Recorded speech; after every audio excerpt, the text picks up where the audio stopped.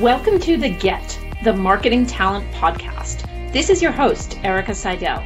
We explore what it takes to get and keep the best marketing leaders in the B2B SaaS world. I have Mike DiPietro. Mike, welcome to the show. Hey, Erica. Thanks for having me. Sure. So the background of you and I meeting, it was kind of funny. Just for our listeners, a few months ago, I was working on a CMO search and I found Mike. I tried really hard to recruit him. My efforts were unfortunately fruitless, but we made friends, which is fun. He said to me, I've got a great gig. I work exclusively with one PE company and its portfolio companies, and I like what I'm doing. I'm enjoying it, and it would take a lot to kind of dislodge me. And so I thought it would be really great to hear his perspectives on that kind of fractional marketing leadership role that he has within one particular space. Mike started in sales. He evolved into marketing and GM roles. He spent over a decade at Kronos. He was later CMO at a few different companies, such as Healthcare Source and Extension Engine, and now he has this very plum gig. So, Mike, as you told me when we met, there are no such things as plum gigs, Erica. Come on. No such things. They all have good and bad. They all have good and bad, but it is a good. They all have good and bad. All right. I enjoy it. So with our current kind of uncertain economic climate, I think there's going to be a lot of CMOs who are laid off or leave on their own steam, and they want to follow a path like yours. And first, can you talk about the different models that there are for doing this kind of work? Yeah, and I should also, just for context, I've been doing this I did it part-time. I was doing a CMO job 4 days a week and then doing this 1 day a week. I did that for a few years, and I've now been doing just what sometimes is called fractional CMO or marketing consulting for a PE firm for the last year plus. And it's interesting. And I have a number of people I've talked to when I explain what I do. They say, "Oh, that sounds awesome. I would love to do that." And it does. It has some real benefits, but it's not for everyone. There are different models, and a lot of people kind of group them all together. And I don't know, there's probably a blog post somewhere on this a little bit more formally, but the way I look at it is there's a bunch of people who have just decided to be independent freelancers. They're former CMOs. They just go out on their own. And they just make a run at it. And they might do interim work, or they might do support work for a particular organization. They might help out on projects, et cetera, but they're at a CMO level. So that's one. The next would be a part of a collaborative. And probably the best example I could think of is there's a group that some of you might have heard of called Chief Outsiders. It's 40 or 50 former CMOs. They kind of work as a partnership. And then the last one is what I do, which is working for a venture capital or private equity firm. And I shouldn't say I don't work for a private equity firm. I do work for a private equity firm. And that's something that's important for everyone to understand. Few of these PE or VC firms actually hire people on payroll. They more just align themselves with specific consultants and bring them into their portfolio companies.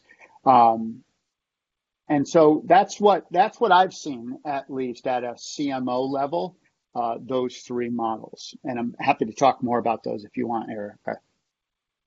Well, why don't we talk about just the VC and PE kind of flavor, Sure. A little bit more. Yeah, so I think it's interesting. I think the catalyst for this was, at least I focus on the SaaS business, so B2B SaaS. So many of you are familiar with Vista. Vista is a very successful private equity firm. That is not the one I do work for, by the way, but they've gotten great returns, and a lot of it is they come in and they tell their companies exactly how they should work, and they've got a lot of functional experts in that area. And I think that was one of the reasons that a bunch of the other firms have now said, we need experts. We need people who've done this job before, who can coach and mentor and guide our the CMOs in this case, but all functional areas within the companies, and mostly for growth. Again, the firm I do a lot of work for is a growth equity firm. So that's what they care about. They're just like, let's go fast. So let's help these folks as much as we can. The model is, and my understanding is this is the case with most PE and VC firms. You are a freelancer. So you work for yourself. You're an LLC, which has some downsides if you've never done it before. You have your own expenses. You're buying your own PC. You got to have a home office or go to WeWork or something like that. But then you work for the portfolio companies. And it's kind of nice, I guess. I think it's, if you can get this gig, I got fortunate, I got lucky that I just happened to get introduced at the right time. A lot of times what they're doing is they're looking for people who've worked in their portfolio before. So when people ask me, how do you get a gig like that? I say, well, if you've worked for a PE-owned firm, go back to that firm, that PE firm, and see if they're looking for this type of a role. They want people who are proven and who also understand them. And that's basically the gig, and you're doing whatever their portfolio companies need to grow in most cases. So, Mike, is it more about whispering in an existing CMO's ear or being a CMO for a period of time? Yeah, and this is the hard part. The answer is yes, and a lot more yeses. So it is being everything, and it's sometimes challenging. So sometimes you are asked by a CMO to support them and their team. And they may say, for instance, I'm working with one company right now that has been experiencing rapid growth. Hopefully that continues. We're recording this right in the midst of the COVID-19 situation, but she just can't keep up with everything. And so she said, look, I'm going to take these 5 things. You take these 3 things. I trust you. My team will look at you as their manager on this. Just go run and take care of these things. I just can't do all of it. Sometimes you have that situation. Sometimes you have a CEO who will come to you and say, I want you to work with my CMO, but I'm not really sure if my CMO is the right person or not. So can you not only help them, but can you also evaluate them, which is really tricky. And, frankly, sometimes you'll have the PE firm say, hey, this is a young company, founder-led. They don't yet know what great looks like. Can you kind of work your way in there and help encourage them and help show them a little bit so, they can grow as fast as what we think they should grow. And the type of work you can do is, I've done interim CMO where, they're in between. I'm helping them hire someone. I am running the team kind of on a day-to-day basis. I've also done projects where literally, like before this call, Erica, I was sitting here going through a website and making a detailed spreadsheet of little changes, copy changes and format changes for an agency. So you got to be able to do anything and everything. And there's a lot of variety in this job, which is good and bad. Yeah. So talk more about the pieces of the job that might not be so obvious from the outside in the spirit of like sharing the good and the bad and the ugly a little bit more. Yeah. Well, let's start with that part that I just talked about. So whether you're doing this for a PE firm or as part of a collaborative or just on your own, So as CMOs, all of us kind of came up usually through one function. I happen to come up through product marketing, but whether you're a demand gen person or a corporate communications person, whoever, you knew that real well. You grew, you might have done a couple of different jobs. You became a manager, became a director, you became a VP, became a CMO. And your job for the last few years has been managing other people. And yeah, you provide some guidance and you dig in here and there. But for the most part, when there's like some detailed work that needs to be done, you've got someone who does that, or you can call Serious Decisions or Topo, or you can bring in a consultant.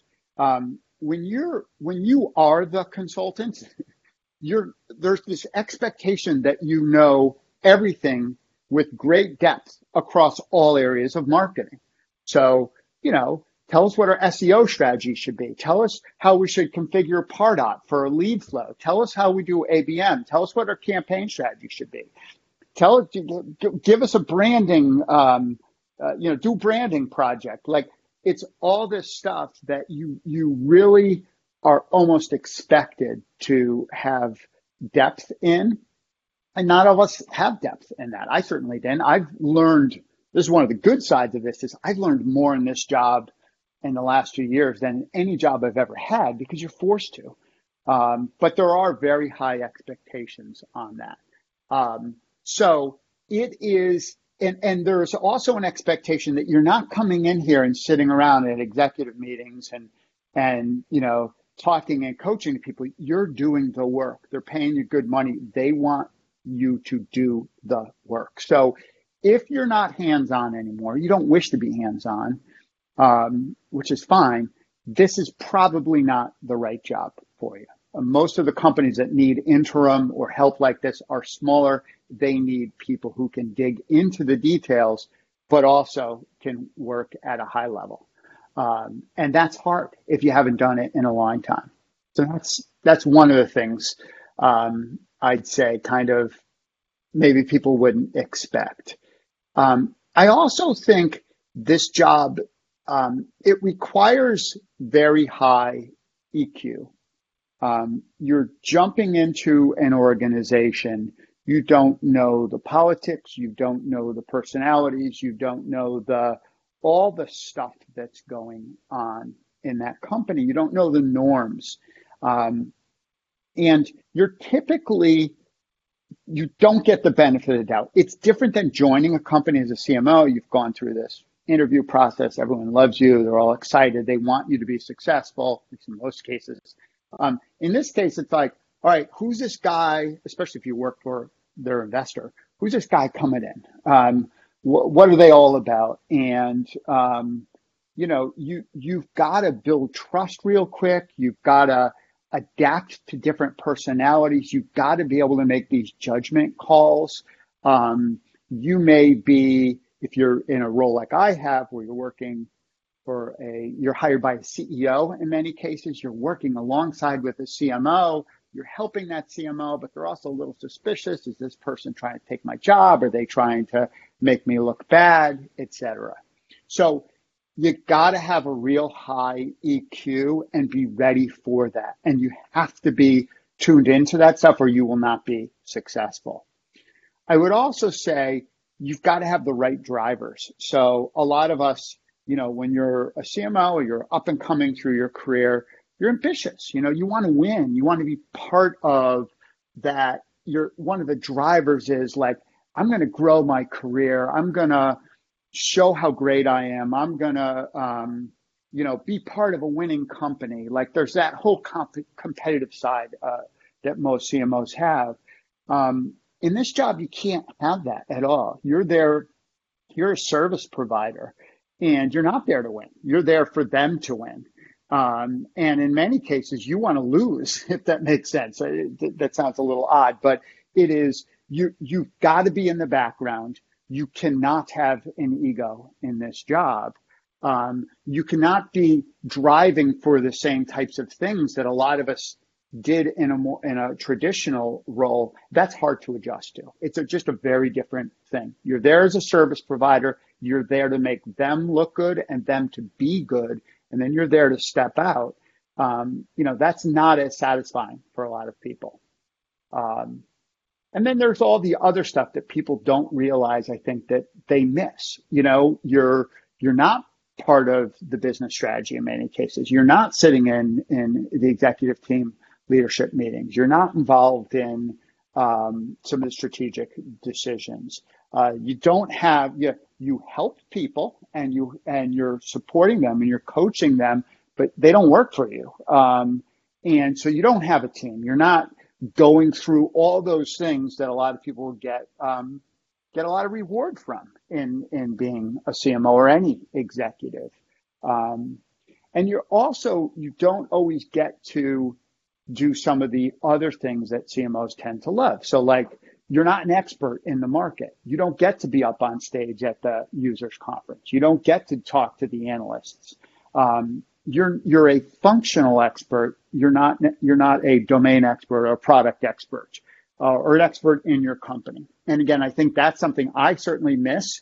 And I know other people who do this job for marketing certainly miss that as well. Now, at the same time, it's like I said, it is a ton of fun to be an expert in all things marketing or trying to be that. And you do develop that muscle, like more so than you would even imagine. And you develop new muscle and you get the pleasure of working with lots of different companies, with different types of peoples. You're being challenged constantly, and they're new challenges. They're not the same old challenges at one company. So you grow a lot and you learn a lot in this. I think I would be 10 times the CMO today as I was, 3 years ago, just from everything that I've learned. So it can be rewarding, but the rewards are different. The fact of the matter is a lot of us became CMOs at software companies because we wanted an exit. We were excited. We wanted to grow this company and see an exit and get a reward at the end of it. And these jobs, at least to my knowledge, I don't think they have that. Mine certainly doesn't. So this is more of you're making a certain amount. There are no bonuses. There are no, options. There's none of that. I think there might be some VC and PC firms that might do some of that based on like their portfolio, but I don't think it's the norm. So you also have to just be sure that you're ready for that you're not driving toward this exit that many of us have done over the years, that you're more just saying, look, I'm going to be paid well, and I'm going to have different rewards, but this is what it's going to be.